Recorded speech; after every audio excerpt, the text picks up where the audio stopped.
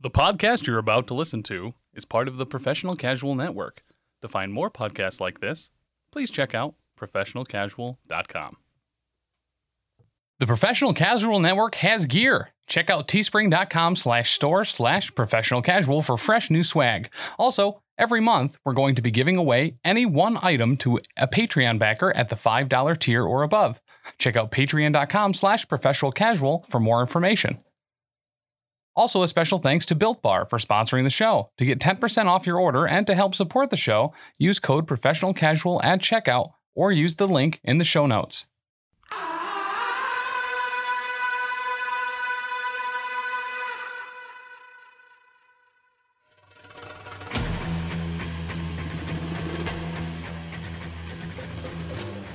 Welcome back to The Space Between. I am your host, Daddy of the Professional Casual Network, Tim Goldballs France. And joining me tonight, you should recognize both of them. Up here to my right, I have Ben Relaford of the Cartoncast and FancyBat.com. How are that you, is Ben? Blue Balls Ben. Oh, Blue Balls Ben. Yes. I'm sorry. To go with your gold balls, we're gonna get a whole crew together. A It's gonna be our own cavalcade of colored balls. Yes, we're gonna be the billiards, is what we'll be called. I kind of like that. We could wear bowler hats and carry around pool cues and beat up all the mooks. That's what they do. They get beaten up. That's what mooks are for. That's what they do. You just side scroll down a street and beat up some mooks. Those were simpler times. Oh, man, the good old days. Over here to my other side is Dan.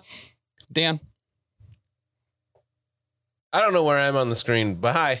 You're right here. What color are your balls? The place I'm real pointing quick. to. Oh, damn bowling balls, Cole. Dan Bowling Balls Cole. Ooh. His balls are filled with holes, which help you Whoa. grip them.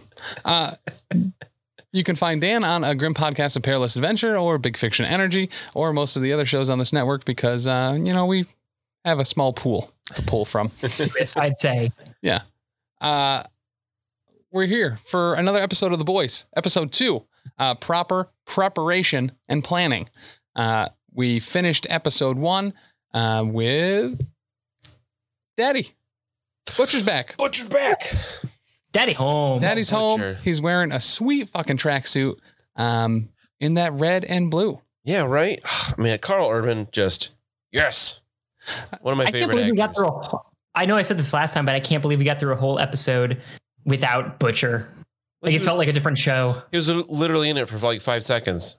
Mhm. The whole time I was like, where's Butcher? Because he's one of the reasons I started watching the show last year when it came out was because I really like Carl Urban. It was like a whole TV show with him in it. Sweet, not just an hour. Isn't Right. that correct? An hour and a half movie at a time. Yeah. Tim, before we start, I'd like to say that I am your comic book. I'm the guy who actually read the comic books in preparation for this, so I'm the source of that information. And I'd like to present to you both an out of context moment from the graphic novels to start us off. Today's out of context moment is a KGB leader tries to take over Russia using a bunch of soups in a coup. She is killed when she uses a vibrator because Billy Butcher put a bomb in it. He's the best character. Wow. I mean, That's amazing. at least that plays a little bit to maybe the muse for how Translucent was killed. Yeah. It Very wasn't good. a vibrator, could but it be did blow up. Connective tissue there, yeah. Ass bomb, very good. That makes sense. That is also sort of a commentary on how gratuitous, both sexually and violent, the graphic novels tend to get. We opened up this episode with what happened to Butcher at the end of season 1. As we know, he threatened to bullocks that lady. He called her a dumb bird. Sure he did. And then Homelander flew him off, most likely. He wakes up in a parking lot, As one does. as you do. At this Bad point, I Bender. thought this was going to be like an all Butcher episode. I really See thought so what too. happened until Yeah. he got caught up with everybody else. It would I have was like, worked. I'm okay with that. Yeah, I would have taken just 60 minutes straight of Butcher nonsense, calling people dumb birds. He wakes up in a parking lot outside, very specifically, Tony Cicero's, which Fucking at the Tony time Cicero's. was running Endless Pasta Week. It was also in Fort Wayne. And I forget where most of this story takes place. I just assume it's New York City because I think that's where all superhero stuff takes place. Where the hell's Fort Wayne? It's Texas. That's Pennsylvania. Pennsylvania. It's Pennsylvania, right? Okay. It makes more sense. Like I should know this. I live in Pennsylvania. No, I was thinking John Wayne and like Fort something. I don't know. It's Fort Sumter or something like that. There's too many forts, guys. It is in New York City in the comics. I can tell you that much. Oh, okay. It's Fort Wayne.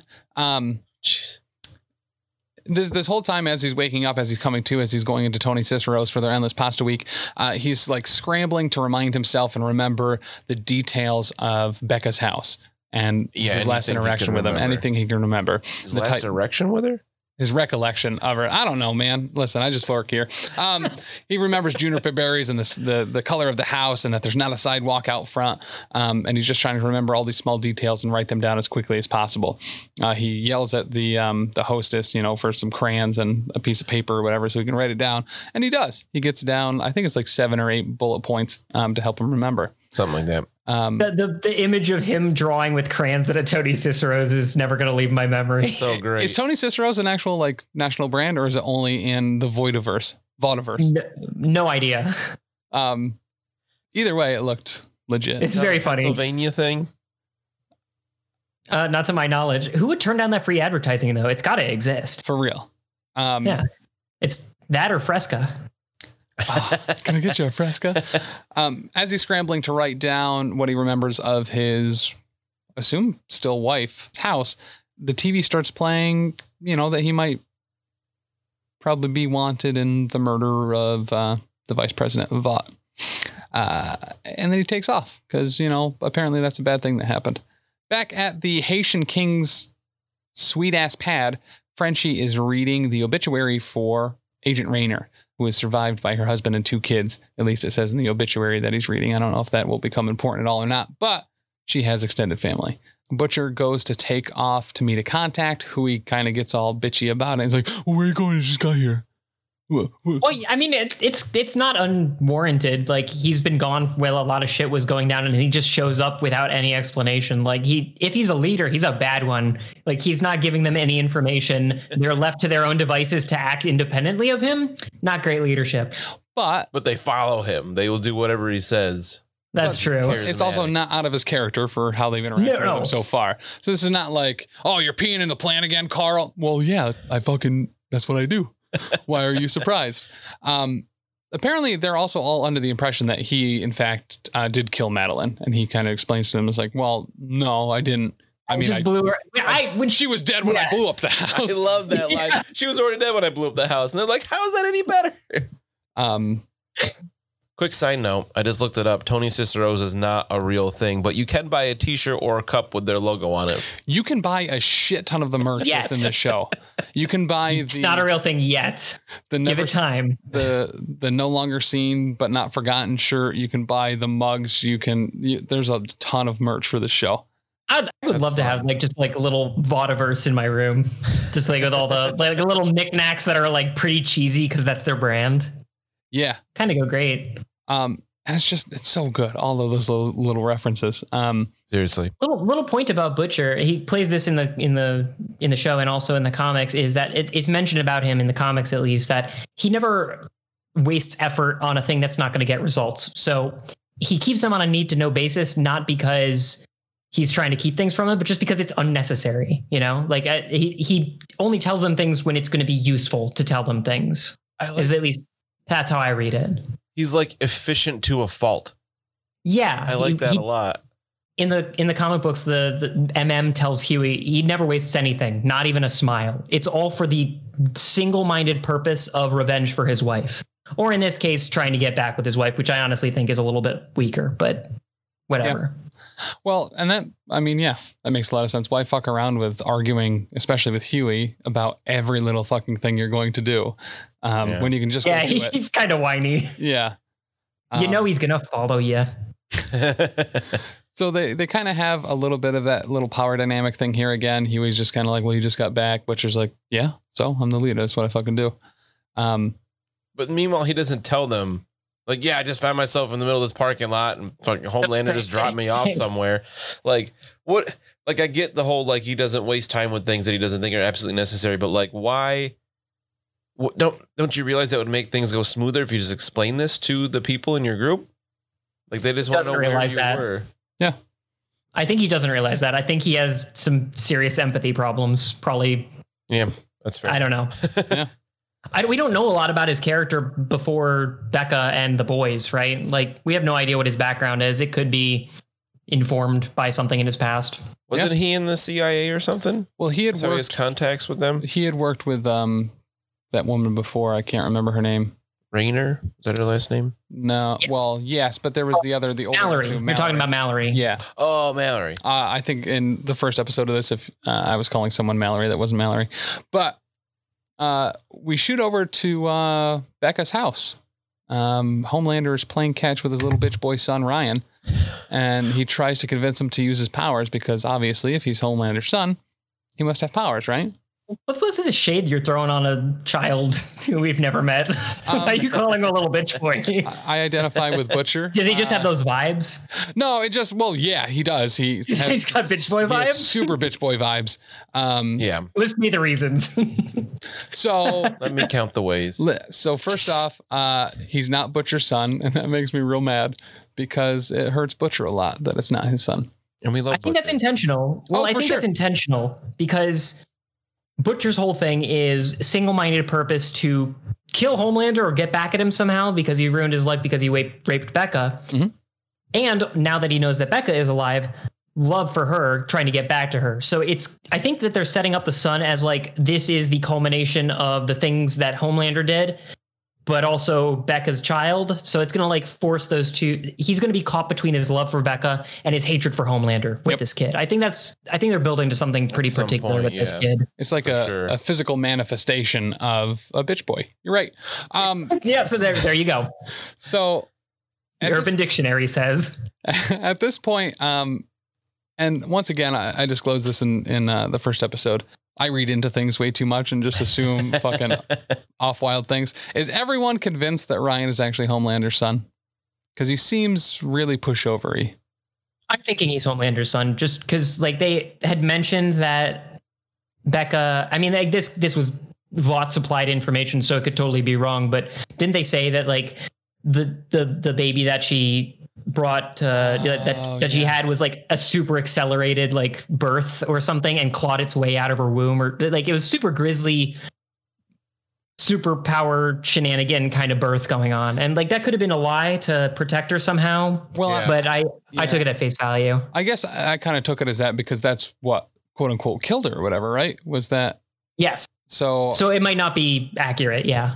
But I mean, I guess we don't really know. We're as lied to as much as the characters are. Yeah, seriously. I like the kind of being kept in the dark because Vought is the one who's supplying all the information, or Butcher is the one supplying all the information, and like they have a lot of reasons not to tell you everything. So like we don't really know. I completely agree. As a viewer, I prefer to experience things as the characters do. I don't want to see some back shady deal or whatever happen off screen. So I know he absolutely has, right. Absolutely. Homelander kind of confronts Becca about Ryan not having his powers and alludes to a deal that allows homeowner that allows the homeowner to see his son. My assumption here is that the deal that was made was Billy won't be tracked down by Homelander because, as we've seen before, it takes Homelander like no time to find people. So is he letting Billy go to get visitation with the son?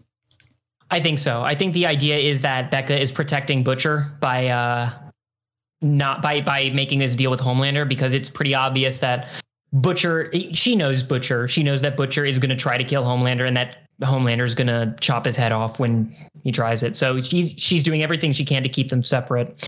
And it's evidenced by the fact that like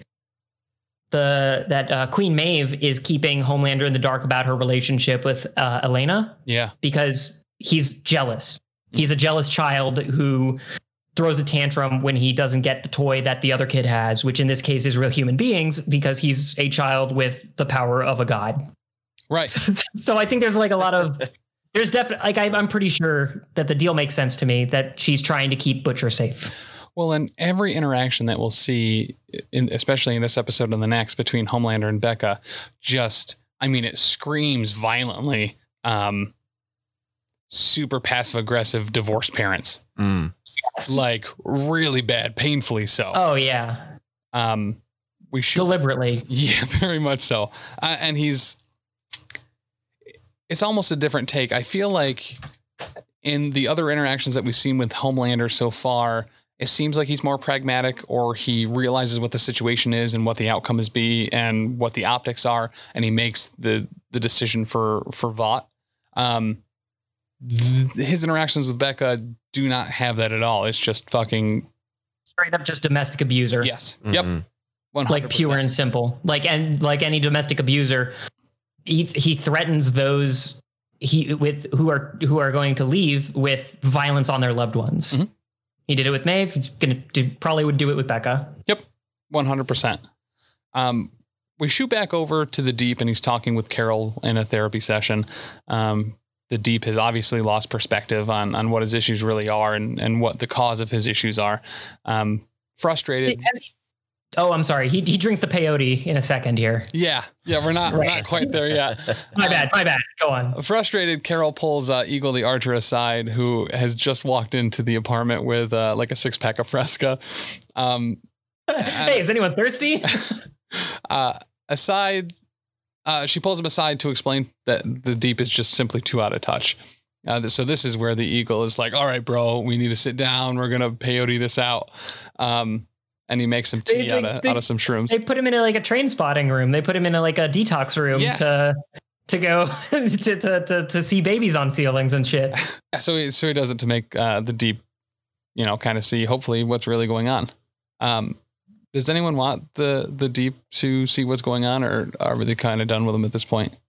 I mean, if they were going to drop him, they should have done it a couple episodes back. Yeah. Like the fact that he's still here means something better happened with him, because otherwise he's just comedy for comedy's sake. And I don't feel like he really, they can do better. He's going somewhere. I hope it does. My concern with him is that he's being built into something that's going to be a massive waste of time. And I hope that's not the case. Well, okay. But I also don't necessarily really want to see him redeemed. I don't think he's going to be a waste of time. I think it's going to build into something either just for his character or something for the plot in general. I could see him kind of turning on the Seven at some point. Like I joked last episode about him being like the main bad guy, but like I could see him kind of joining the boys because of how no one takes him seriously on the Seven anyway. And, even things that happen, they just don't take him seriously. Right. Because the Deep is a victim, not a victimizer. Well, that's the thing. Like, bear with me for a second, but like part of why we don't want to see him redeemed is because he was a victimizer to Starlight in the first season. Mm-hmm. But I think it could be really powerful to show, like, in the same way that we see the Homelander struggling with some real like child trauma pain, even though he's a domestic abuser, terrorist essentially. It doesn't erase the fact that he's going through a lot of pain. And I think the humanize the sexual abuser kind of plot with the Deep could go somewhere useful. It's not inherently problematic to humanize him as long as it doesn't just end up being for comedy's sake. I think I said something like this last time. The question is, where does he go with this? Yeah. Does he come to some genuine catharsis, or does he just kind of peter out as like, or does he become, I'm really the victim. You should forget about all that stuff I did there and just sympathize with me and no longer with Starlight because I am now the focus. Like, it could go some shitty directions. Yeah, I really hope it doesn't go that way. Yeah. It could go some textured directions too, though. Like, just because he was a shitty person in these ways, it doesn't erase the fact that he's going through real pain and, is definitely at a rock bottom of sorts. Yeah, I think that's I don't know. Totally I'm hopeful. I'm hopeful. I feel like I'd be okay with a redemption story where he legitimately understands that what he did was wrong and like actually apologizes for it and tries to do things better going forward, but still acknowledges that he did something and not try to blame. Well, I did it because no. I did it. We don't want to. I shouldn't do it. Right. Like I as long as he can kind of admit that what he did was wrong and doesn't do it again. Or is okay for the story. Yeah. I think it would also be fine if he never kind of got that redemption, but was like, there needs to be a credible narrative, like a credible character narrative where like he's clearly just in the wrong. Like, I don't want him to be totally redeemed on paper, but actually he's still a shitty person and just get away with it. Right. Yeah. It'll come out in the wash though, I think. Yeah. I kind of see it being, I guess what I could see is actually a really long chain of these events, similar to some of the Deadpool narratives. I'm not likening Deadpool to the Deep, but Deadpool has had these characterizations in the past where he's always trying to be a good guy, but is regularly put in situations where he kind of has to make the same shitty mistakes that he's always been making, regardless of his want to break out of that habit. I could see them going a route where he constantly is trying to get better, but those plans are regularly sideswiped for the plot, the larger plot as a whole. One thing that I really like about them trying to humanize the Deep in exclusion to everything else is that when you see like the reason is important when you humanize the villain in a thing, it is not letting you merely dismiss them as evil, right? They are more complex than that. A lot of the time you can have people in domestic abuse situations or like rape situations where there actually is still love there and it doesn't erase the crime. But like it's more complicated than like we can't merely dismiss him is the thing. Right. And I feel like that's what a lot of the comedy scenes try to do. So I'm hoping they turn a corner. It's a pet peeve of mine to see someone made a bad guy, specifically like when they use a plot arc of like, this guy's bad because he rapes people. We've objectified this woman by making her the target to make this guy evil. And that's the only character development that they get. It's fucking stupid and bullshit. So because he hasn't had much else beside that, I really hope they do something with it, especially with how edgy this show and the comic apparently is. This is the place to actually write one of these stories well. And I hope they do it, but I don't have a huge amount of faith in that happening here. I would love to be surprised though. They at least they do better with Starlight's portrayal in the show, at least, because she doesn't like it isn't the only thing about her character now is that she has been raped. It is that was her awakening moment that, oh, the world is not gilded. The seven are not are not pillars of justice. Mm-hmm. And then she uses that as a way to reconcile her worldview. And that is like, it has had a clear impact, but it wasn't the be all end all. I am now a rape victim and that's all I am, the story. Right. Like Correct. It informs her character. It doesn't define her character. It is a catalyst for her progression. It is not her defining moment that's going to define her for the rest of the series. Exactly. So shooting over, honestly, to Starfront, she's doing some promos. Starfront. Is that you mean Starlight and Stormfront? So I'll forgive you. Starlight, celebrity couple name. Oh, I mean, there we go. So Starlight, Stormlight, does some promos with Stormfront, or some promos for Stormfront on a media junket, talking about how they're excited to have another woman on the team, and it's girl power and all this other bullshit. It's very canned, straightforward. We're a corporation doing this because it's going to play well. Maeve gets a call and kind of just like takes off. She says it's a family emergency. A family emergency. Bye. What? Stormfront is then like, oh yeah, I have a family emergency too. I gotta go. Yeah, I like Stormfront a lot here. Yeah, Stormfront is a kind of a really needed balance for everything else that's going on, especially within the seven. Currently. She's like the new Starlight, right? Like Starlight had that kind of coming out moment of like, I was fucked over. This is kind of some bullshit. She was sort of the edgy person back in the Believe arc in the first season, but now she's sort of drinking the Kool-Aid and playing the game. So this is sort of the equivalent of that for this season. Yep. We shoot over to Susan Rayner's funeral service. Grace Mallory's there, who we remember from season 1 is the lady that brought Butcher kind of into the life he's in now, as an anti-Vought, anti-super rogue agent. She's there's not a lot of people at this particular service. You see a lot of people in suits, a couple kids and some older folk like that. It just seems like it's mostly work people. As she goes to her car, surprise, Butcher's in the back seat hanging out, doing Butcher things. I love that little bit. She's like, you really think you can sneak up on me? I taught you this move. And then he sits up from the back and you're like, oh, he's in the back seat. Good job. Mallory effectively just is not going to deal with this bullshit like she did in season 1. She's like, listen, back at the church, there's literally pews filled with federal agents that should arrest you for what you did to the vice president of Vought. Did I say it right? You did. Oh man, we're getting better.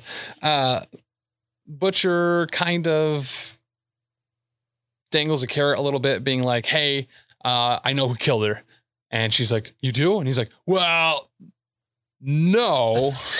That's so great. But I could figure it out. And in return, you need to help me figure out who this renegade telekinetic is. And in response, he vows to find Susan Raynor's real killer.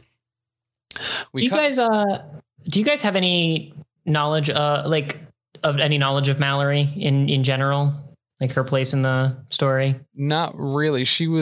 It seemed like kind of the first person to be sort of started the boys. Yes. Yep. She put the first team together and was the first one to be disenfranchised by what Vought was doing and how Soups worked as a whole. I think in the story, I don't know if all the lines are connected, but it's almost 1-to-1 to the comics where they had beef with the Seven, and somebody who was formerly in the Seven, Lamplighter, torched her grandkids. And then she just was like, I'm fucking done, and just walked out. Holy shit. I do believe so. She season 1. And sounds familiar. They alluded to it, but I don't think they gave all the details. But I think Butcher is primarily responsible for that in some ways, and that's why they have such beef, or at least one of the reasons. Oh shit. Like Butcher went one step too far, and the Lamplighter retaliated, and now they got beef. Gotcha. So technically they were on the same side, but she can't forgive him. So she's actually in a really awkward place for all of this. Yeah, I actually kind of really like that dynamic. Yes. Anyone who can put him in his place is kind of great. Right. We cut to one of the best scenes probably in the show so far, which is the Deep high on mushroom tea. So great. Talking to his gills, which is very thankfully, very obviously voiced by Patton Oswalt. Yeah, it is. Just straight Patton Oswalt. He's not doing any sort of voice. No, yeah, it's so just much. And you don't need anything more. Sometimes vanilla gets the job done.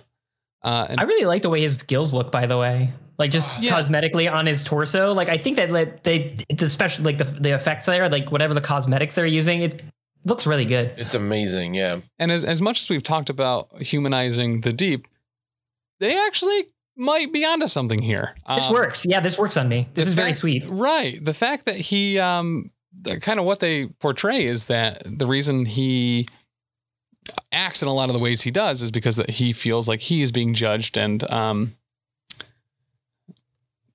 don't know. It's the grand arc of people who are supers were freaks from birth, either through how they were treated or how they were designed or whatever. They did not have normal lives, and so they didn't have normal development. And this is one facet of that, is that he felt embarrassed about his body. This is a very familiar pain. It's easy to empathize with him. Mm-hmm. Yeah. And the gills, Mr. Patton Oswalt Gills himself says, you were embarrassed about your body, so you violate theirs. He takes it out on women. Yes. He judges them preemptively for judging him, even though, it's so incel kind of shit. It really is. Here. Yeah. Women don't like me, so I hate women. And I'm going, yeah, absolutely. Yeah, it's again, I said it last episode, they touch on some real world issues that are pretty compelling in this. And I think that this is kind of one of them, subjugation of women because of hating yourself. Yep. I think that definitely is. It's easy to empathize with him here. So we're off to a good start. At least we're starting on the right foot with the Deep. Yeah. Question to the panel. If you had a famous actor voicing your deepest insecurity, whom would it be? And what would they be voicing? Dan, why don't we start with you? I don't like this question. Yeah, it's not great.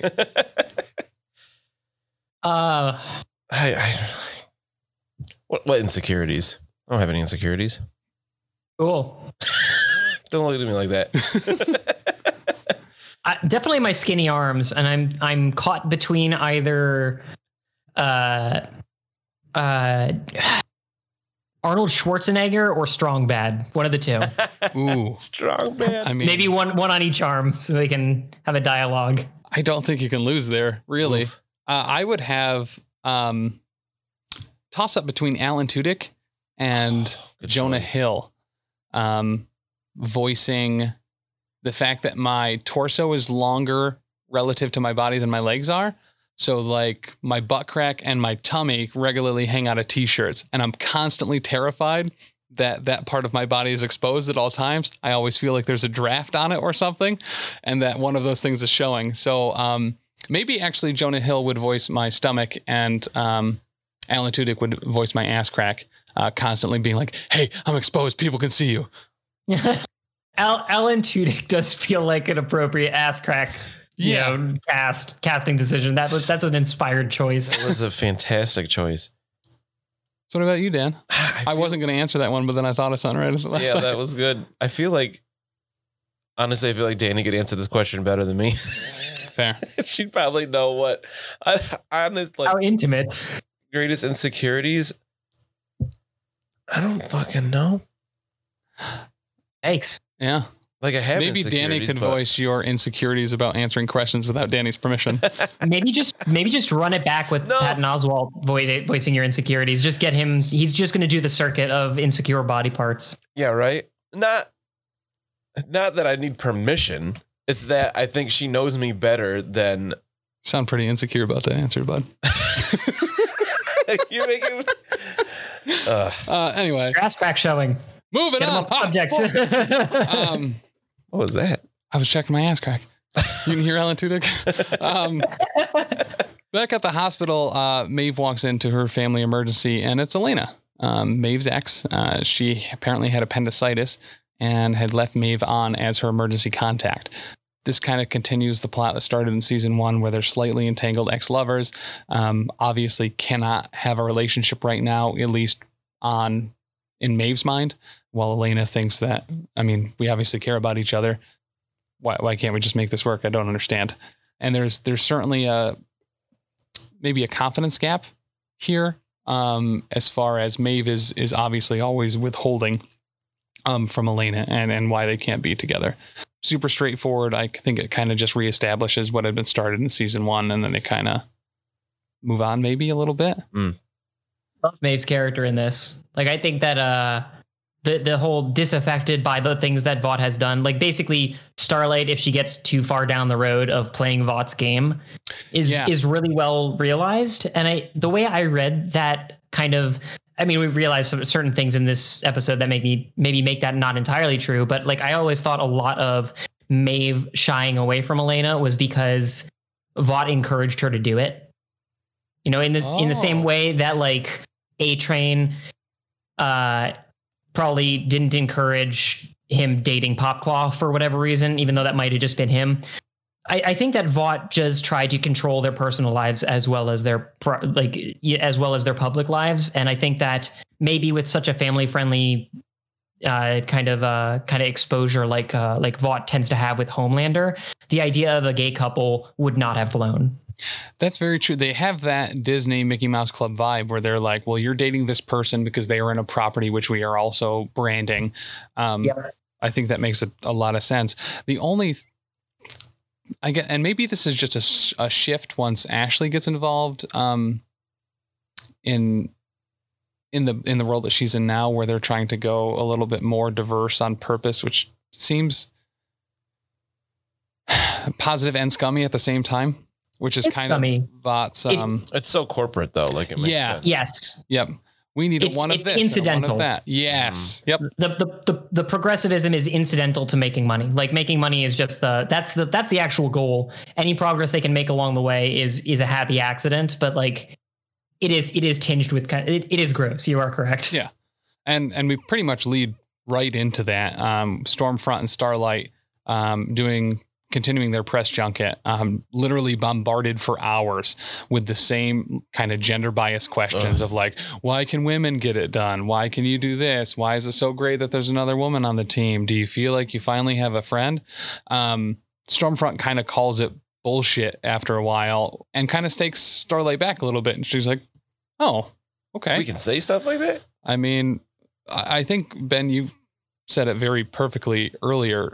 Maeve is Starlight if she continues down the path she's on, and Stormfront is the path Starlight could very much have been on at any point, and it's really not too late for her to do. One thing about the fact that they're like kind of shilling for this girl power vibe. Maeve in the first season commented to Starlight when she was getting a lot of good press because she came out as a rape victim. Kind of, goading her, saying like, you're really milking this thing for all it's worth, aren't you? Like, she now sees it as a commodification of what has happened to Starlight. Yep. Like, you can tell that like a lot of that exploitative facets of Vought has really sunken into her, and it just keeps happening. Like, every time we look at Vought, they're just exploiting the superheroes, whether it's for a good cause or not, whether it's female empowerment or diversity. Every time it just keeps happening. Yeah. I still don't get why Vought is pushing for Stormfront, because like I still don't think that she's good for their image if she just constantly mouths off to cameras. Like, how much does Portland really like? Is it really that important to make nice with Portland? I feel like they could have chosen someone better. My assumption, because she was introduced like Facebook Living or Instagram Living or whatever, that she was supposed to be more relevant to the youth. She's from kind of a hip area. She's on the internet. She is counterculture and punk. Yeah, exactly. And that they're going for that kind of gambit. That makes sense. During one of the junkets, one of the hosts asked Starlight what the status of A-Train is. She kind of gives what Homelander would give, which is kind of a non-committal, canned answer, but is surprised when the host is kind of pulls like a Maury Povich, like Jerry Springer thing. Well, A-Train's actually here and he's right behind you. In comes fucking A-Train, who's apparently awake. Yeah. Well, I was watching this. Yeah. I literally went, what the fuck? What the fuck? Like, I was like, oh shit, what? Is this a clone? Is this he's clearly burning he's clearly burning the candle at both ends, right? Like, he'd been pumping so much Compound V into him to keep himself upright, and that caused a heart attack, and there's no way he's back up unless he started pounding Compound V again. Yeah. Like, there's just no way. He went immediately right back on the wagon. Right. I did not expect him to come out this soon in the season. Not like zero warning, like boom, there he is, and it was like, oh shit. And Starlight reacts honestly very similar to probably the audience does. She's like, oh fuck. Yeah. And her demeanor. We had more time very quickly. She was not good. This scene immediately goes into a kind of a party scene, which kind of assumed is in A-Train's like quarters or something like that, because his stuff like is there. He's using a famous guitar or whatever. And she kind of walks up to him and does that super awkward, like, it's so good. I'm trying to figure out if you remember anything. Do you have amnesia? Do you remember kind of how I laid you out or whatever? They did such a nice job with that, where as the audience, we didn't know, like, the way he was answering questions was like, yes, and he seemed like friendly with her, and it was like, did he forget everything? Because that would be pretty awesome for Starlight. And then he was like, oh yeah, and then you traded and then you let your boyfriend get away. Right. Oh like, no. Casual mention, just the casual mention of it. Like, this is all very like James Bond and the femme fatale at a dance at like a public event, like whispering secrets to each other and trying not to break their smiles, in the like, casino, at the craps table. Yes. It's very good. I love the cloak and dagger kind of espionage dialogue aspect of it all. Do we think at this point A-Train has spilled the beans to anybody else? I don't think, like, he's got just as much to lose, right? Like he's still like on the V horse, such as it is. Yeah, I like he's like feeling out the situation. Like, I think they're both right back to work. He went to those the press conference things, and he's kind of feeling it out to see, like, how can I get the most out of this? His story has been one of denial, right? From the beginning. Like, he realizes that he might not be the fastest person anymore, denies it. He pushes harder on the V. He, thinks that things might be going bad. He's suffering repercussions. He denies it. No, I'm fine. I just need to get back to training. So it does fit with his character. Yeah. We shoot back over to Clarkson Ave. Butcher's filling everyone in on if they catch the telekinetic, Mallory is going to have the CIA scrub their record. Everyone. Does anyone believe Butcher at this point? Personally, I did. I assumed that was the case. He's lied about that last time, right, to MM's face, right? He got called out on it. It's like, you didn't actually try to make the deal like we said you were gonna. And I don't know. I don't buy anything he says anymore. That's fair. But I'm a victim for abusers. So I was just like, well, he lied last time. He wouldn't lie again. I think he learned his lesson. Yeah. I think he's looking right presidential up there. Right. We shoot back over once again to the Deep, and his gills and him continue to make progress. Apparently the Deep's name is fucking Kevin. Which I don't have anything against Kevin. He looks like a goddamn Kevin. Oh, yeah. It fits so well. It does. You've always been a Kevin, haven't you, Deep? Kevin. We have a follow-up to one of the greatest scenes, which was when Patton Oswalt first started voicing his gills, which is now Patton Oswalt serenading the Deep, singing as his guild, "You Are So Beautiful," until the point where the Deep makes some progress and joins in, does a duet with his gills, talking about how beautiful he really is and how he could make it in this world. There's been a lot of talk between the Deep and his gills about finger banging that one chick. Yes. The Deep ever going to finger bang his own gills? Especially now that they're personified? Just not on screen, please. When that one girl did it to him in season 1, let's be honest. I was like, like it was so... like is that the barrier he has to break to heal is to finger his own gills, and then he can finally it's purposely visceral though, because he sexually abused Starlight, and then they go around and make him the victim of. I think that I can consider that sexual abuse. Like, she's totally running the show. She's putting him in pain for her own sexual gratification. Yeah, it clearly hurt.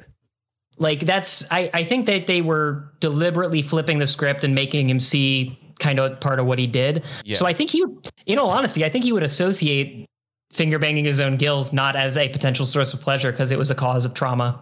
Yeah. That's just my take. I thought too much about this aspect of his character. I forgot that he got fingered a little bit in season 1. That makes a lot more sense. Yeah, abusers abusing, abusers make abusers. It makes sense. I like to think of that whole scene. That whole scene bothered me so much because, like, it's what you're witnessing on the screen is a sexual assault of sorts, and it's played for comedy, like everything in the Deep story is. Well, and it was a man being sexually assaulted, so yeah. So it was okay. No, you're right. So it was okay. Yeah, it's not sexual assault if it happens to a man, obviously. I forgot the golden rule. My bad. You got to remember the 3 rules of abuse in media, and that's physical abuse on men is normally slapstick and funny. Emotional abuse on men doesn't exist, and neither does sexual abuse.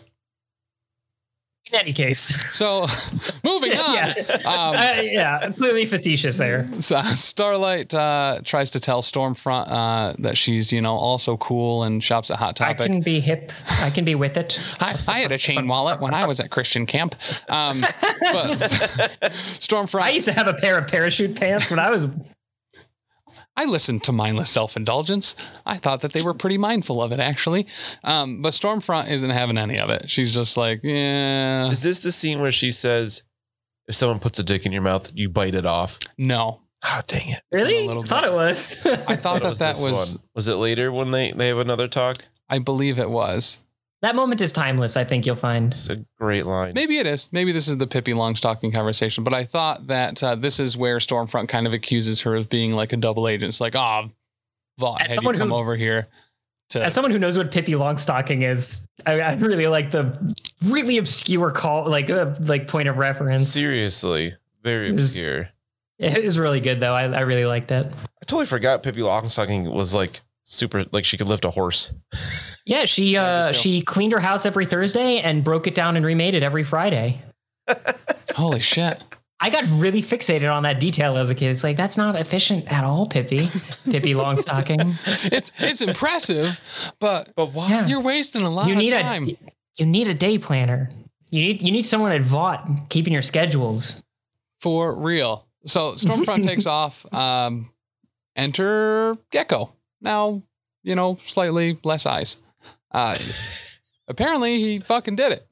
Like very nonchalantly, just like, fuck, here it is. I did it. Don't fucking ever ask me for a favor again. Don't ever fucking threaten me or blackmail me again. You're a piece of shit. I'm out of this show. Forget it. Unfortunately. We're done. I peaked too early. And he gives it to her in a pretty conspicuous way. What's the opposite of conspicuous? Yeah, non-conspicuous is the opposite. Okay, yeah. It was a really conspicuous way.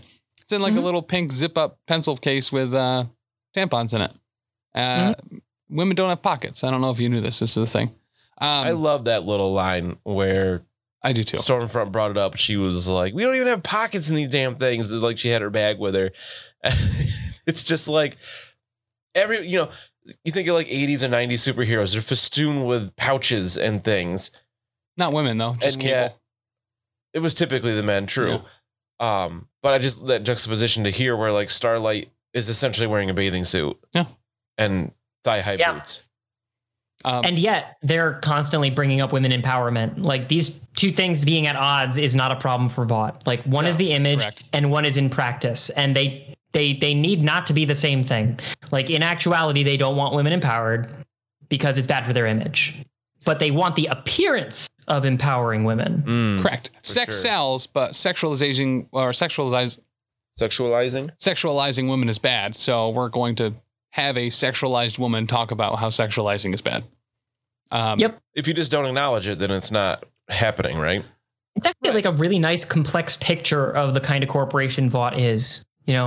Selling the image of family values and being progressive while adhering to none of it. And I really like how Gecko is kind of like, yeah, fuck you. Yeah. Like, fucking hide it. He figured out a way to threaten her back. Like, if you do this ever again, then I'll expose you exposing me kind of thing. Yeah. Yep. Cut off his own head and hide it under her bed like Godfather. Someone keeps putting dicks in my mailbox. God damn it. Starlight hides the Compound V in her boot, but gets noticed by A-Train. She slips it kind of, and it's really kind of nice how this happens. As A-Train comes up, she kind of like moves away a little bit behind a chair that has Stormfront's bag on it. They have this talk. A-Train searches her.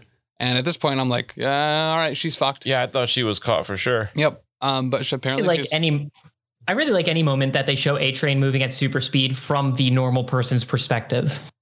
Like that always just looks super cool to me. Like the immediate in the first season with Popclaw and the heroin overdose and whatnot. Just like watching the super speed thing happen in the background is always like really well realized in this medium. Yeah. I appreciate that it doesn't always come into the scene backwards like Quicksilver does in Avengers Age of Ultron. Yeah, that's one. Like he always like turns at the end and he like he comes into the room like backwards practically. It's really strange. No, actually Quicksilver's superpowers, he can only move at super speed when he's tapping on someone's shoulder on the opposite side that he intends to talk to them on. So that's why he has to do that. What a dick. We cut back to Becca dropping off Ryan at a piano lesson. And like as soon as she's in, Ryan's inside, she fucking floors it. We have this kind of weird cut where we keep cutting back to Homelander being a real fucking creeper, sexualizing the milk in the fridge once again. Oh yeah, he smells like he. We gotta stop with it. We gotta stop with this milk thing. Like this is gonna kill me if it keeps happening the whole season. I'm for it. So my plan for the promos for each one of these episode releases is hopefully having some image of Homelander sexualizing milk. Oh my God. Can we have him as like have you seen me on a milk carton sticker? Is the first one just going to be him licking the milk in the bottle? It's so good. Yeah. Yep. Can't wait to see those. It was really good.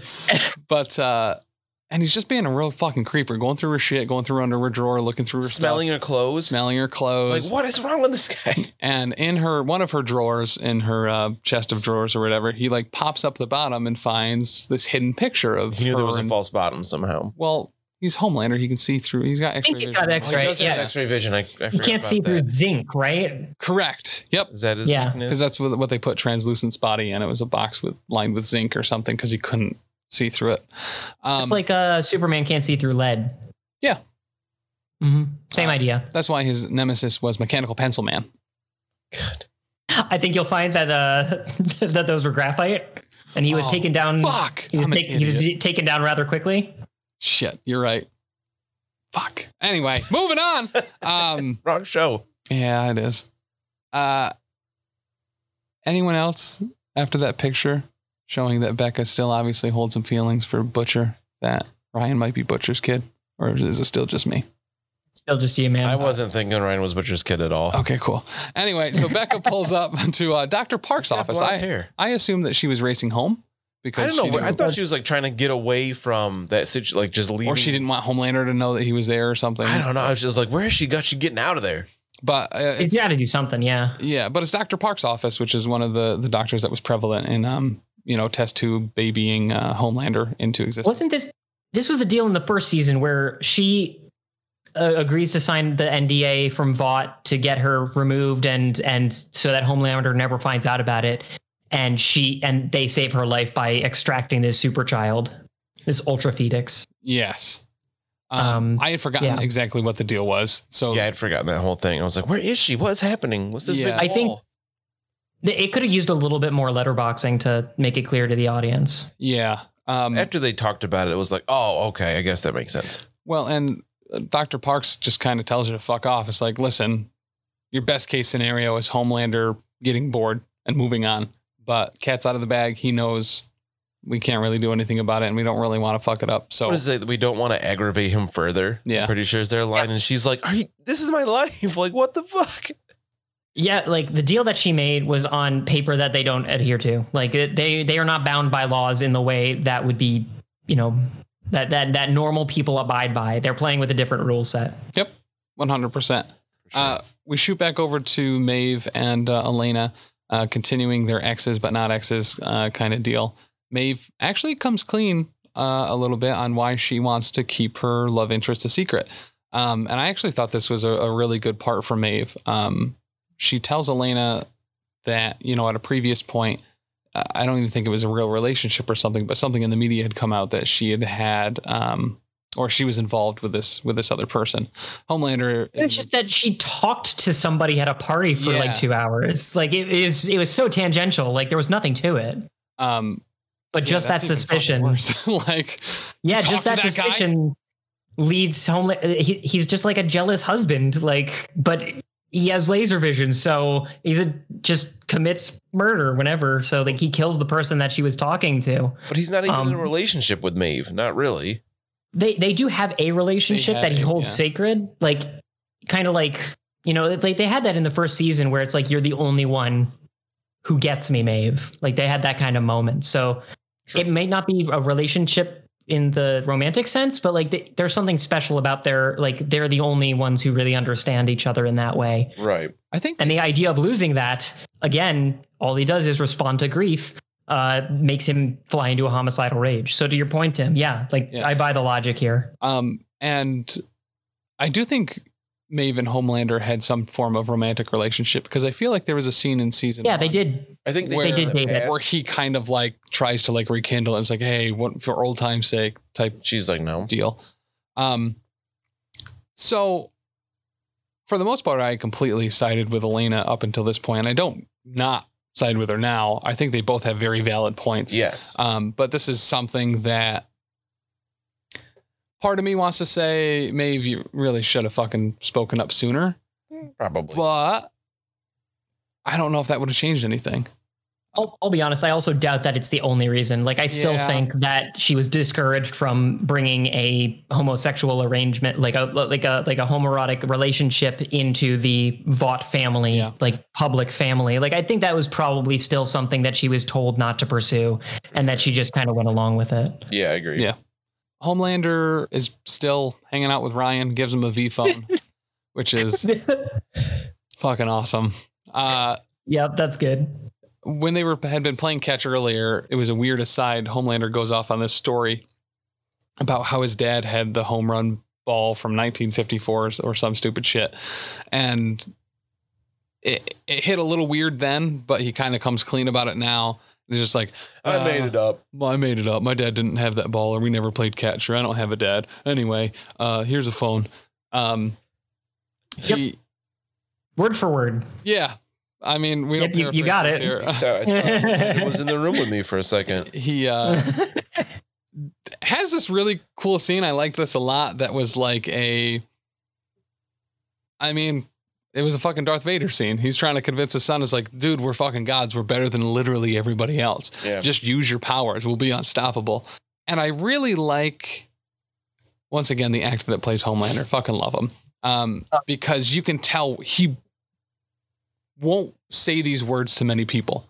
This is something that he obviously keeps a little bit secret, that he thinks that he's this god person because he knows how people would respond to that. But this is his son, and they are both gods. They could fuck up the entire world. They could be completely unstoppable. And right. you Just the two of them. You believe that he believes this. He portrays it very well. Ryan doesn't respond great. Doesn't really roll his eyes or anything, but just is like okay, I'm gonna go. Yeah, it's time to go to bed now. Yeah, it's so getting late. You should go home. Becca's waiting outside for him as he leaves. There's also this weird, awkward, like, I love you, Ryan. Ryan doesn't really respond. You can say that back. You can say that back, and just kind of like lingers there waiting for it. I love you too. Like, kid did a great job of sounding just so like, okay, I have to say this. Yeah. This whole interaction is so good, just because first of all, it really like cements the whole God complex. It's lonely at the top philosophy that Homelander has, especially because now he think back to his relationships. The one with Madeline, that was a normal human. She lied to him. He now no longer trusts humans at all. He's got the relationship with Maeve. He doesn't have anyone else. This is his last hope to connect to someone, to be able to relate to anyone. So he's placing all his hopes in this one basket, and he's desperate.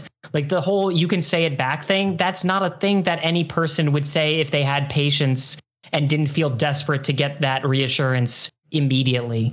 But he reads as more of a child than Ryan does, because he can't leave the room without hearing it back. Like, he needs that validation. Mm-hmm. And just Anthony Starr just sells it so fucking well. He really does. Yeah.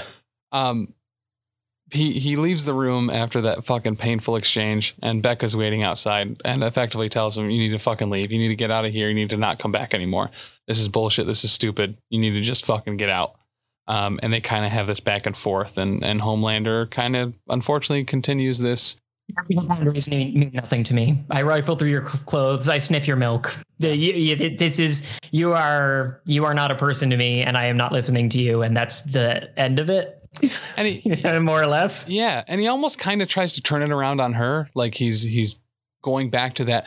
He has powers. He's special. He's a god. And you've been lying to him his entire life, and you've kept him in this box. This is your fault. When everything falls out, it's your fault. Yeah, exactly. Exactly. Right back to his own upbringing. Like, he grew up without a father. He knows how bad it can be, and he's scared.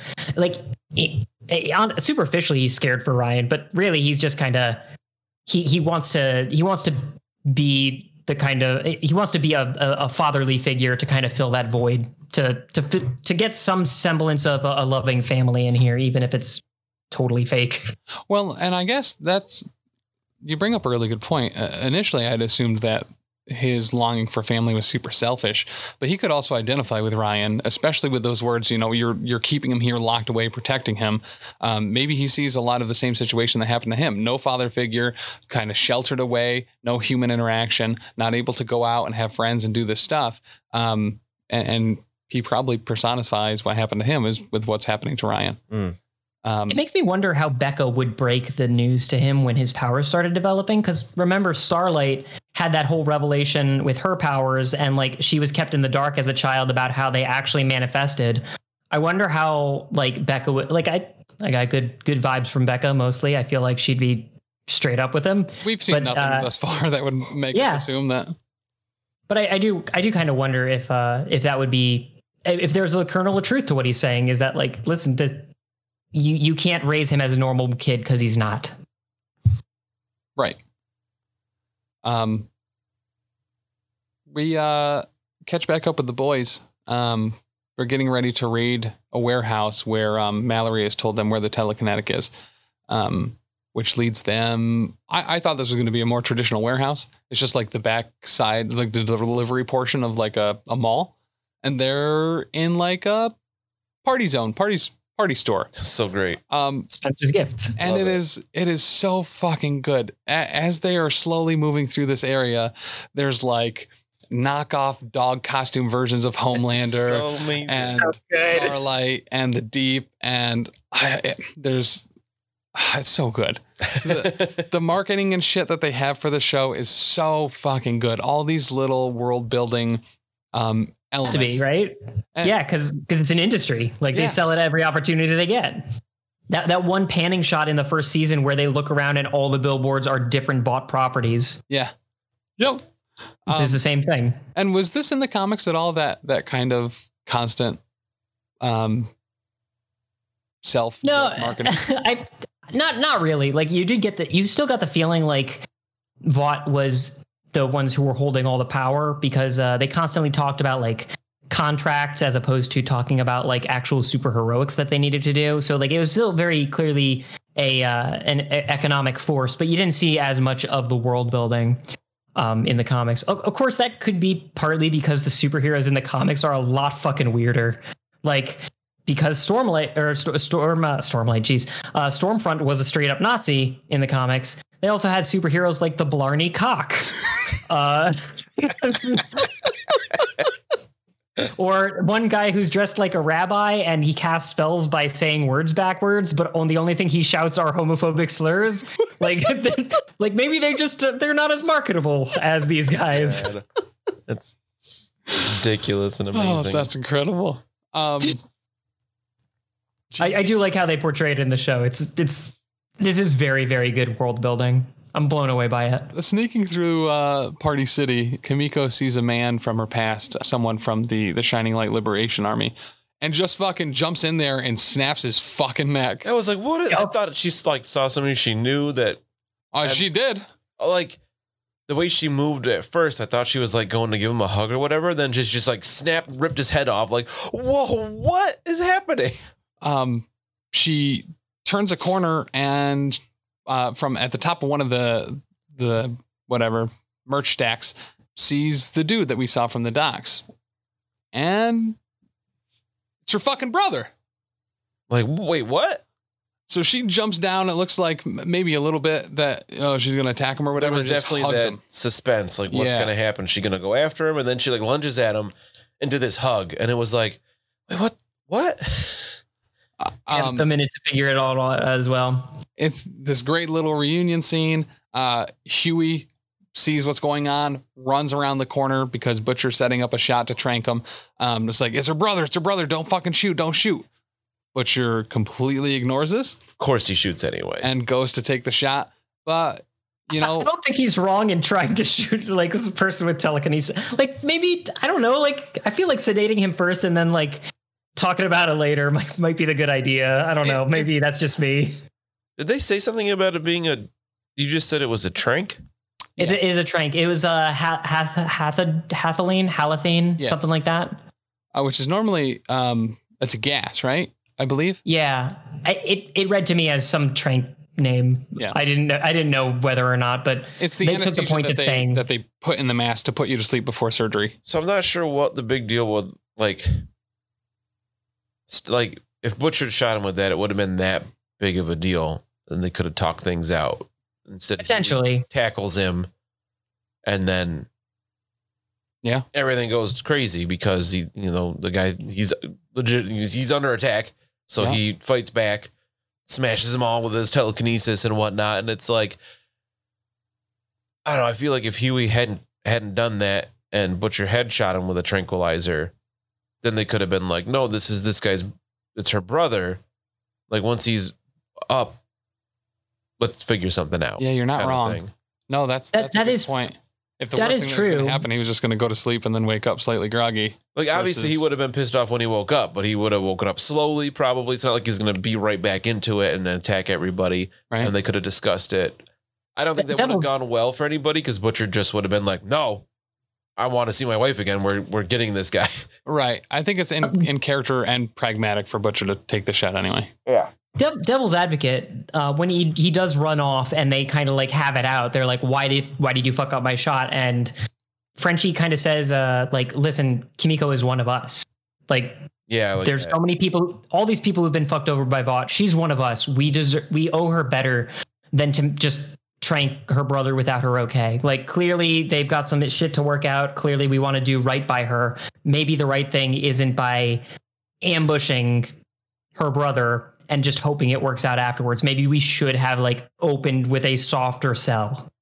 So I get the point. I still think he probably should have just trained the guy. Like, he's got superpowers. Just don't fuck with superpowers is the tagline of the boys. Just don't fuck around with superpowers. Well, and up until this point too, Kimiko's known that this has been her brother because she's been trying to communicate with Frenchie that.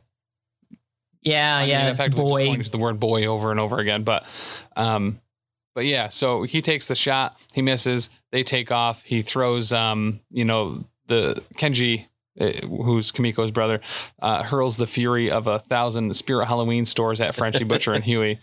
They have the fight, and we shoot back over to Starlight and Stormfront. They've kind of just ended their press junket day here. They kind of bring up the conversation from earlier, except now Stormfront is kind of trying to relate to Starlight a little bit. Tells her, you need to be yourself. Sometimes that's being a bitch. Be like Pippi Longstocking, who, if someone put a dick in Pippi Longstocking's mouth, she'd fucking bite it off. Here it is. Don't be the victim, be the hero. I thought she was a plant when she said that. I thought she was a Vought plant to try to catch Starlight. I was like, hi, you aren't drinking the Kool-Aid. Oh, shit. Starlight, when Stormfront turns away, does secure the compound V from her bag. I thought that was going to be a much bigger part. Right, just boop, she got it. Yeah, she just got it. All right, she turned around. Blip, quest complete. Moving on. So too, they've already got the fucking compound that they were trying to get for the total mission. Like, where's this gonna go? Like, right. There's a lot more plot. We're on episode 2. I mean, I was pretty certain there was going to be 6 more episodes or whatever, but right. Maybe they'll save the day pretty early, and the rest is just them living a really good life. Like the first 20 minutes of Endgame. Spoiler alert! If you haven't watched Endgame, where Thor fucking chops Thanos' head off, and I was like, wait, what's the rest of the movie gonna be about? Oh, done. That was easy. I thought you were going to talk about the real important part in the first 20 minutes of Endgame, which is where Hawkeye's wife 100% deserves to die because she gives 2 options for hot dog toppings, and that's mustard or mayo. Ketchup isn't even on the menu. She got dusted for a reason. It was kind of like, I like both of those things on a hot dog, but to not even give ketchup as an answer, as a possible answer. I feel like relish is the only thing for relish to be put on is a hot dog. So how is that not on the list of potential toppings? Because nobody actually likes relish. If not there, then where? I mean, listen to Elite 8 Showdown's hot dog condiment episode, and you will find all about neon pickle relish, which actually sounds pretty legit. But where were we? We're at the party store. Butcher, this is where Butcher and Huey get into the leadership thing. They fucking fight because they're both bitches. Did you just call Butcher a bitch? Well, yeah. Billy the Butcher bitch. Billy Butcher's bitches. Both. It does roll off the tongue. Yeah. But this time they kind of side with Huey a little bit more because, like, hey, we don't do, like, Kimiko's one of us. We don't want to do wrong by her. Let's, like, have a little heart here. Have a little heart, Butcher. We start to see a shift within the ranks. Butcher lets the gang know that he knows Becca's alive. And I think that this is kind of an important Butcher moment because he immediately notices that the people that have always sided with him very blindly, regardless of how many times he lies with them, are maybe shifting away a little bit. So this is the time to actually tell them information to make them sympathize with him. Yep. I read that as not because he's emotionally vulnerable in this moment or anything like that. It is calculated. Right. He was sitting on this for the precise moment when it would do the most effect. And this is it. Well, and just from what you mentioned in the last episode too, about the Butcher doesn't even waste a smile if it's not furthering his agenda. I mean, it completely fits here. I really like that. But he sells it too. He sells it to make you think that, like, I'm a decent bloke, love. Let's try one on then, shall we? He lets them know that Homelander's Becca's baby daddy, and that the deal he made with Mallory is to find Becca, not to clear their names. Kenji and Kimiko have gotten away, I guess, a little bit at this point. They're swinging on some swings, having a moment to catch up. Kimiko speaking in some form of sign language. Certainly doesn't seem like American Sign Language, which would make sense, I suppose.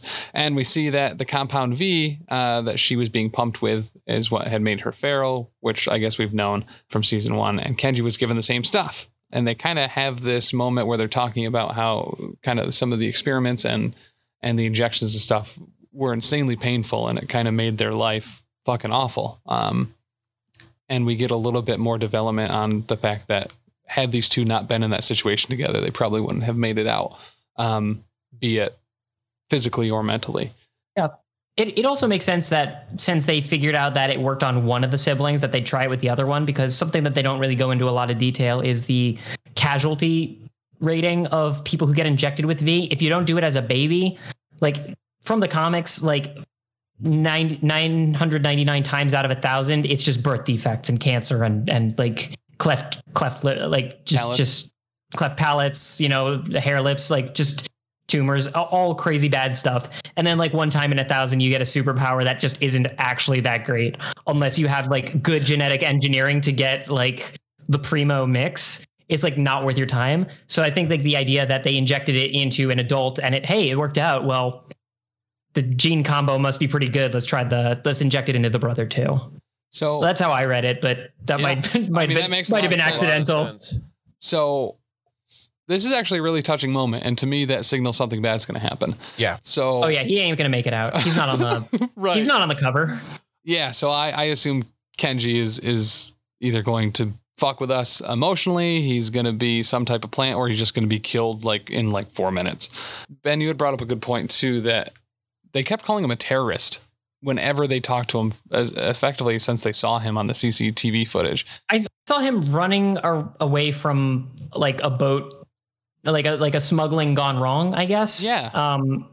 But I think that they like Vought has labeled him a terrorist because someone visibly with superpowers causing collateral damage. Well, that's a really good patsy. That's a good scapegoat. It's kind of like the same thing with Nakib from the first episode. It's like, this is a really good opportunity for Vought to kind of shine. Yeah. So they just label him a super terrorist, but really all he did was like escape a boat scene, right? Like he hasn't gone around doing anything else, has he? No, not as far as we're aware. I don't believe so. And I guess I took the terrorist thing as more of the only reason there are supers in any other part of the world is specifically because Homelander was trying to make international terrorists for them to fight.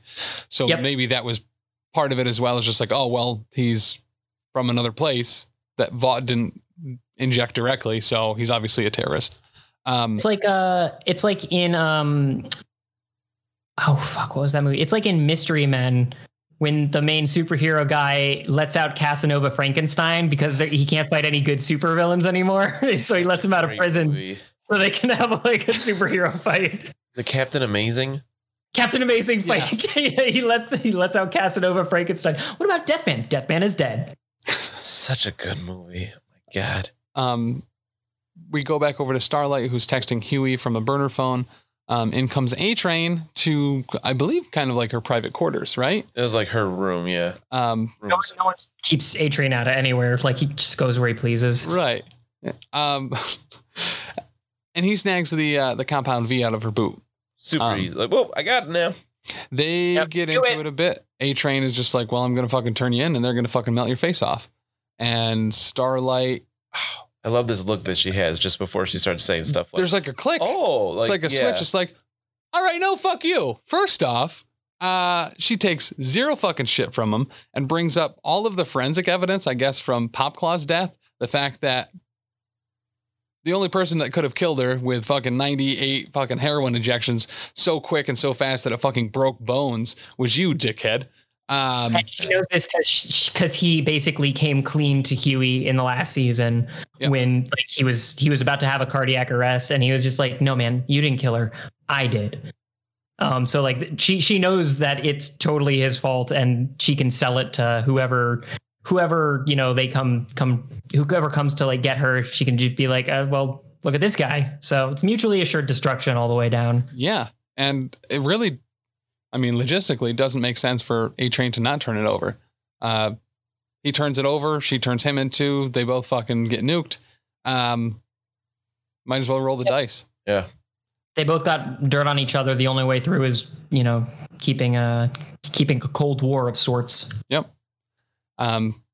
Back over once again to Kimiko and Kenji, talking about kind of what to do next. Unfortunately, seems like Kenji has drank the Shining Light Liberation Front Kool-Aid. And he is a terrorist, as it turns out. You know what? But a stop clock gets it right twice a day, Right. And Kimiko obviously doesn't, take this super well. The Shining Light Liberation Front killed their parents, put them in the position that they were in. And as brainwashed as potentially he could be, Kenji does bring up some good points that their fucking city's not there anymore. The reason this conversation comes up is she's like, well, we can go back to home. We can go back to the village. He's like, it's not there. I think it's alluded that Homelander fucking destroyed the place. It could have been basically said that a guy comes down from the sky and blasts things with lasers and kills everybody. So, I mean, yeah. He does sign his name on all of his atrocities, doesn't he? He just always kills them with lasers, as though forensics isn't going to look at Madeline's skull and be like, yeah, this happened with lasers, guys. I mean, thankfully for Homelander, Butcher still pressed the button and blew it all fucking up anyway.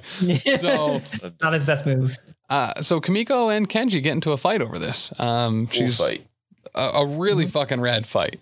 Kenji throws her kind of away a little bit and fucking takes off. Kimiko chases after. Kenji stops, does kind of a really cool smash her in through the side of an apartment building. It looked great. It looked really fucking cool. She took out a lot more of it than I certainly would have expected it to. They do a good job of managing to keep the superheroics grounded and yet still giving us good special effects in that grounded state. They're not they're not consistently doing crazy explosions, laser blasts, lightning shots, but when they do it, it actually looks appropriate. Yeah. So it's not saturated. It's not like George Lucas special effects syndrome here. They're used tactically. Right. We just need more banthas in the scene, bud. That's all. Just put more banthas in my garage. So Kimiko does her super move, which is the sleeper hold. Yep. And he goes top of him. He goes right to sleep, immediately. I get the feeling she's done that before in their childhood. They just practice this shit on each other for fun. She's really strong. I assumed that he was faking falling asleep in the sleeper hold. It was abnormally quick. It's an action scene. You can't have things slow down that much. Right. Fair. They can't have it, showing it for the 3 or 4 actual minutes it would take. Right. 20 seconds. Boring. It's supposed to be grounded. We just talked about how grounded this was. We needed 4 minutes of him struggling there, being like, ugh, until he, took a nap or whatever. Or at least leave it in the gutter, pan away and then pan back. Yeah. 2 hours later. 2 hours later. Thankfully, a van pulls up. Guess what? It's the boys. Hey-o. They got that red tan van. They just fucking load Kenji into the van.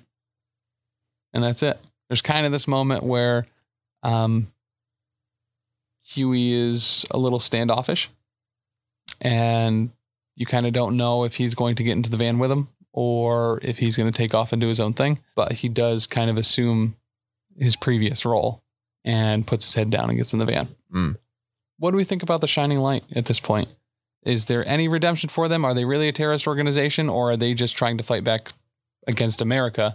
Unfortunately, using what they have, which was what little Compound V they had to try to create something to be able to retaliate. I didn't give 2 thoughts about the Shining Light thing while watching the show until we were talking about it. And it's I really hope this becomes more than just a throwaway name in the backstory for Kimiko and Kenji.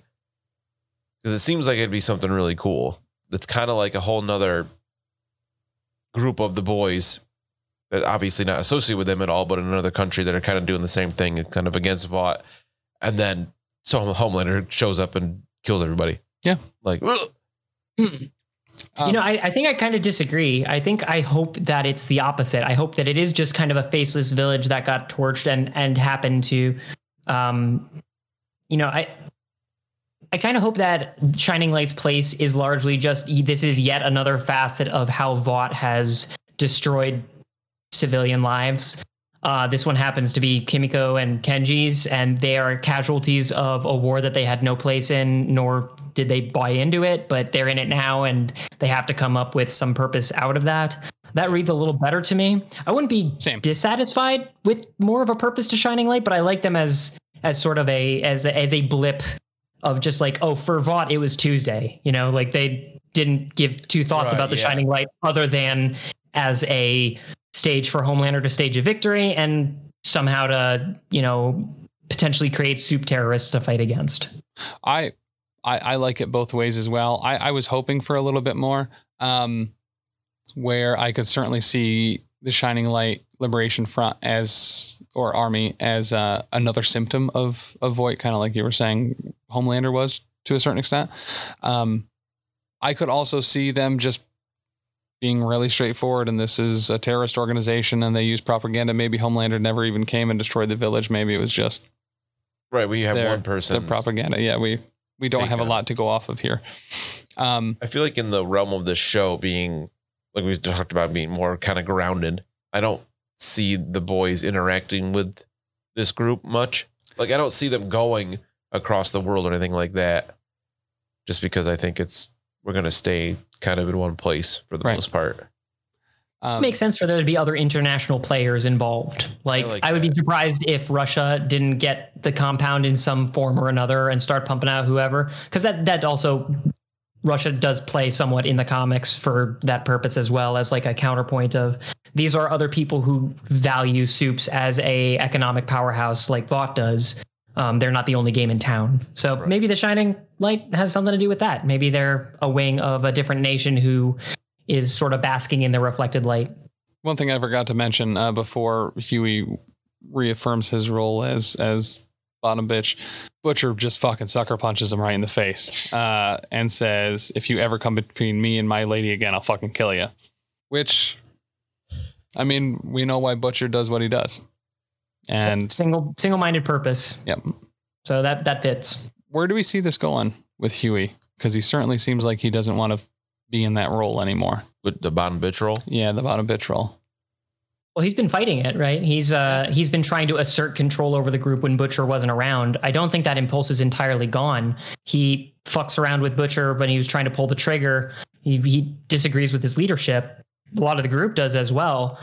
I think that The Boys has primarily been, from the beginning, a story about regular people who have things taken away from them by the people in power. Yeah. People who they consider ants, you know? And that has happened to Huey. He has had things taken away from him. He wants to get back at them. He wants to be a pebble in Vaught's shoe. So I think that at the core of it, we're going to see him continue to evolve, continue to, weirdly become an expert blackmailer and infiltrator and maybe even a leader. Like, I wouldn't be dissatisfied if he continues to evolve into this persona. Yeah.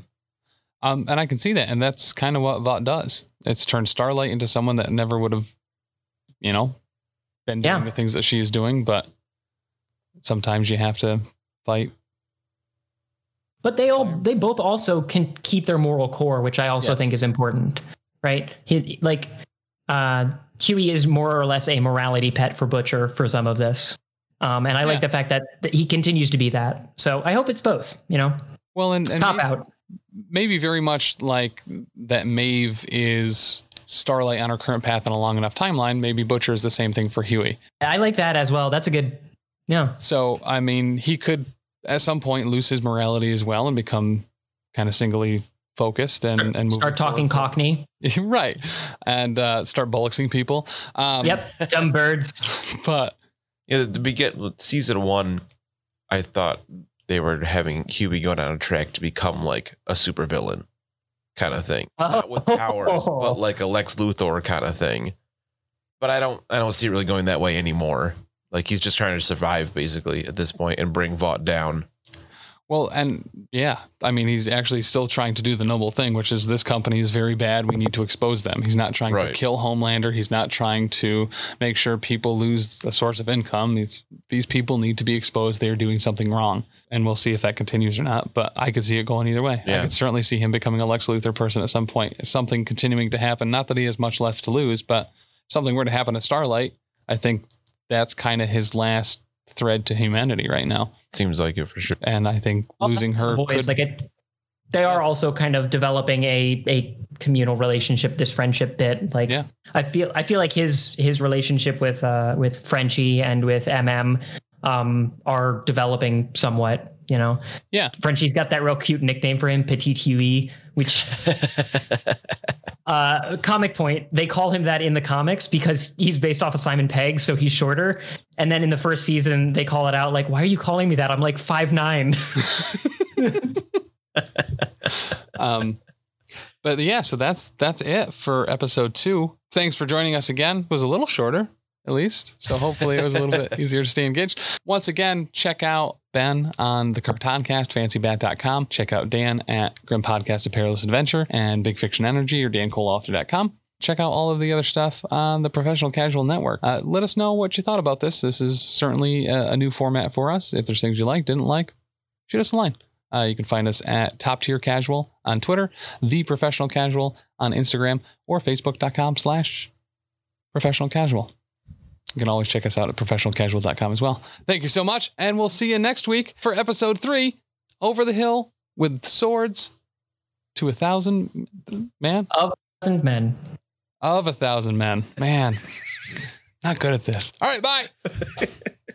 Thanks so much for listening. Why don't you go and check out all the other great shows that the Professional Casual Network has to offer, including Season 1 of The Space Between presents I Saw a Tiger, which follows the Netflix smash series Tiger King and details the acid-washed antics of Joe Exotic, Carol Baskin, Jeff Lowe, as well as others. This season, we're taking a deep, dark dive into the 4-part Netflix docuseries Jeffrey Epstein, Filthy Rich. Big Fiction Energy is our audio drama pod in which Tim, Danny, and myself tell the story of Lainey, the Girl Without Fear, a fantasy novel by Dan.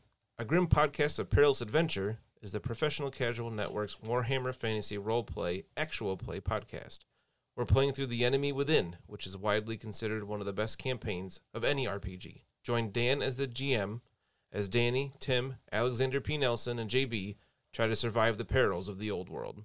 And if you needed more deep dives, also check out The Space Between, which is a discussion and review of the best games, comics, and nerd movies of today and yesteryear. We also have Elite 8 Showdown, with high-octane host Big Chuck and his research team. Join him while he financially ruins his partner Tim and completes an 8-team tournament bracket that could be about anything and everything. Lastly, we have Professionally Asked, Casually Answered, a totally real, totally fake advice show where we take questions and topics from you, our listeners, and do our best not to completely ruin your lives. Danny, where could people follow us or ask us questions for Professionally Asked, Casually Answered? I'm so glad you asked that, Tim. You can go ahead and email us questions. Our email address is theprofessionalcasual@gmail.com. You can also follow us and message us on Instagram at theprofessionalcasual.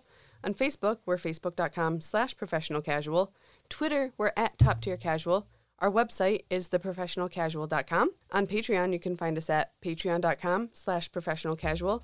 And you can also check out Lindsay's Instagram at Lindsay F Photography, where you can check out all of her great photos of abandoned places and events. What are some other things that people could find on our Patreon, Danny? They can find Sarah's doodles. They can find different vlogs. They can find lots of polls. I know Big Chuck's got a ton of stuff up there. It's all just a wild time. Extra bonus content, all of those things.